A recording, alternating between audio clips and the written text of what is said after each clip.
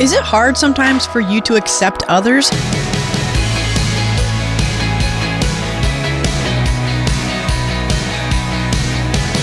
Hey there, Emily Tenter here. Welcome to Unlocked, your daily key to unlocking God's Word in your life. Being a Christ follower has an impact over every area of our lives, including how we treat others. This can be difficult and it doesn't always happen easily.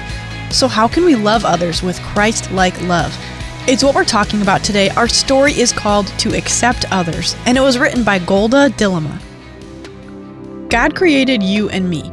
Even though He is divine and infinitely greater than us, He wants to accept all of us into His family. Being accepted doesn't just give us a good feeling. Acceptance is one of our deepest needs as humans. When God made the first humans, He was very pleased with us. But when humans went their own way against God, He was grieved because in His holiness, God cannot accept sin, and people became separated from Him.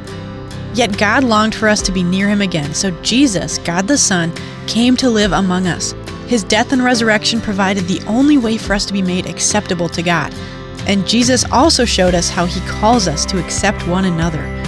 To accept others is to welcome them without judgment or resentment, accepting them despite their differences, flaws, mistakes, and past or present situation is a noble thing to do. Jesus, being the perfect human and the perfect God, accepted His disciples and other people without any demands.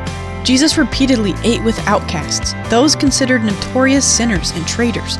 He wanted them to choose Him, and many of these people did eventually turn to God and away from their old sinful ways. But Jesus accepted them before they made any changes in their lives. Jesus revealed that God loves us unconditionally. He gave His own life so that we could be faultless in God's sight. In the same way, Jesus accepts us despite our faults. He calls us to accept others, no matter who they are or what they've done. Jesus calls us to accept one another the way He accepts us. When we accept others, we bring praise to God. He created us to be in community, and through Jesus, He has provided the way for us to accept each other wholeheartedly. If we've put our trust in Jesus, we have been accepted into God's family, and His Holy Spirit lives in us, empowering us to accept one another as Christ accepted us. Remember that when we accept others, we imitate Jesus and reflect His love and compassion.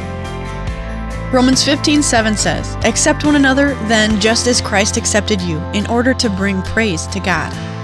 So let's talk about this. When is it difficult for you to accept others?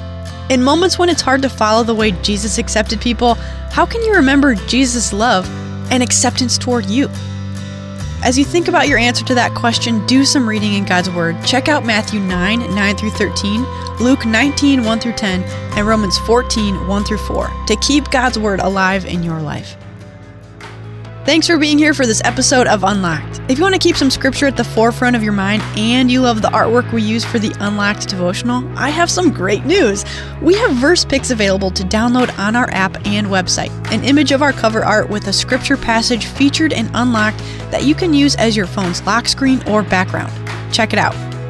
And that is it for me. Until next time, I'm Emily, encouraging you to live your life unlocked, opening the door to God in your life.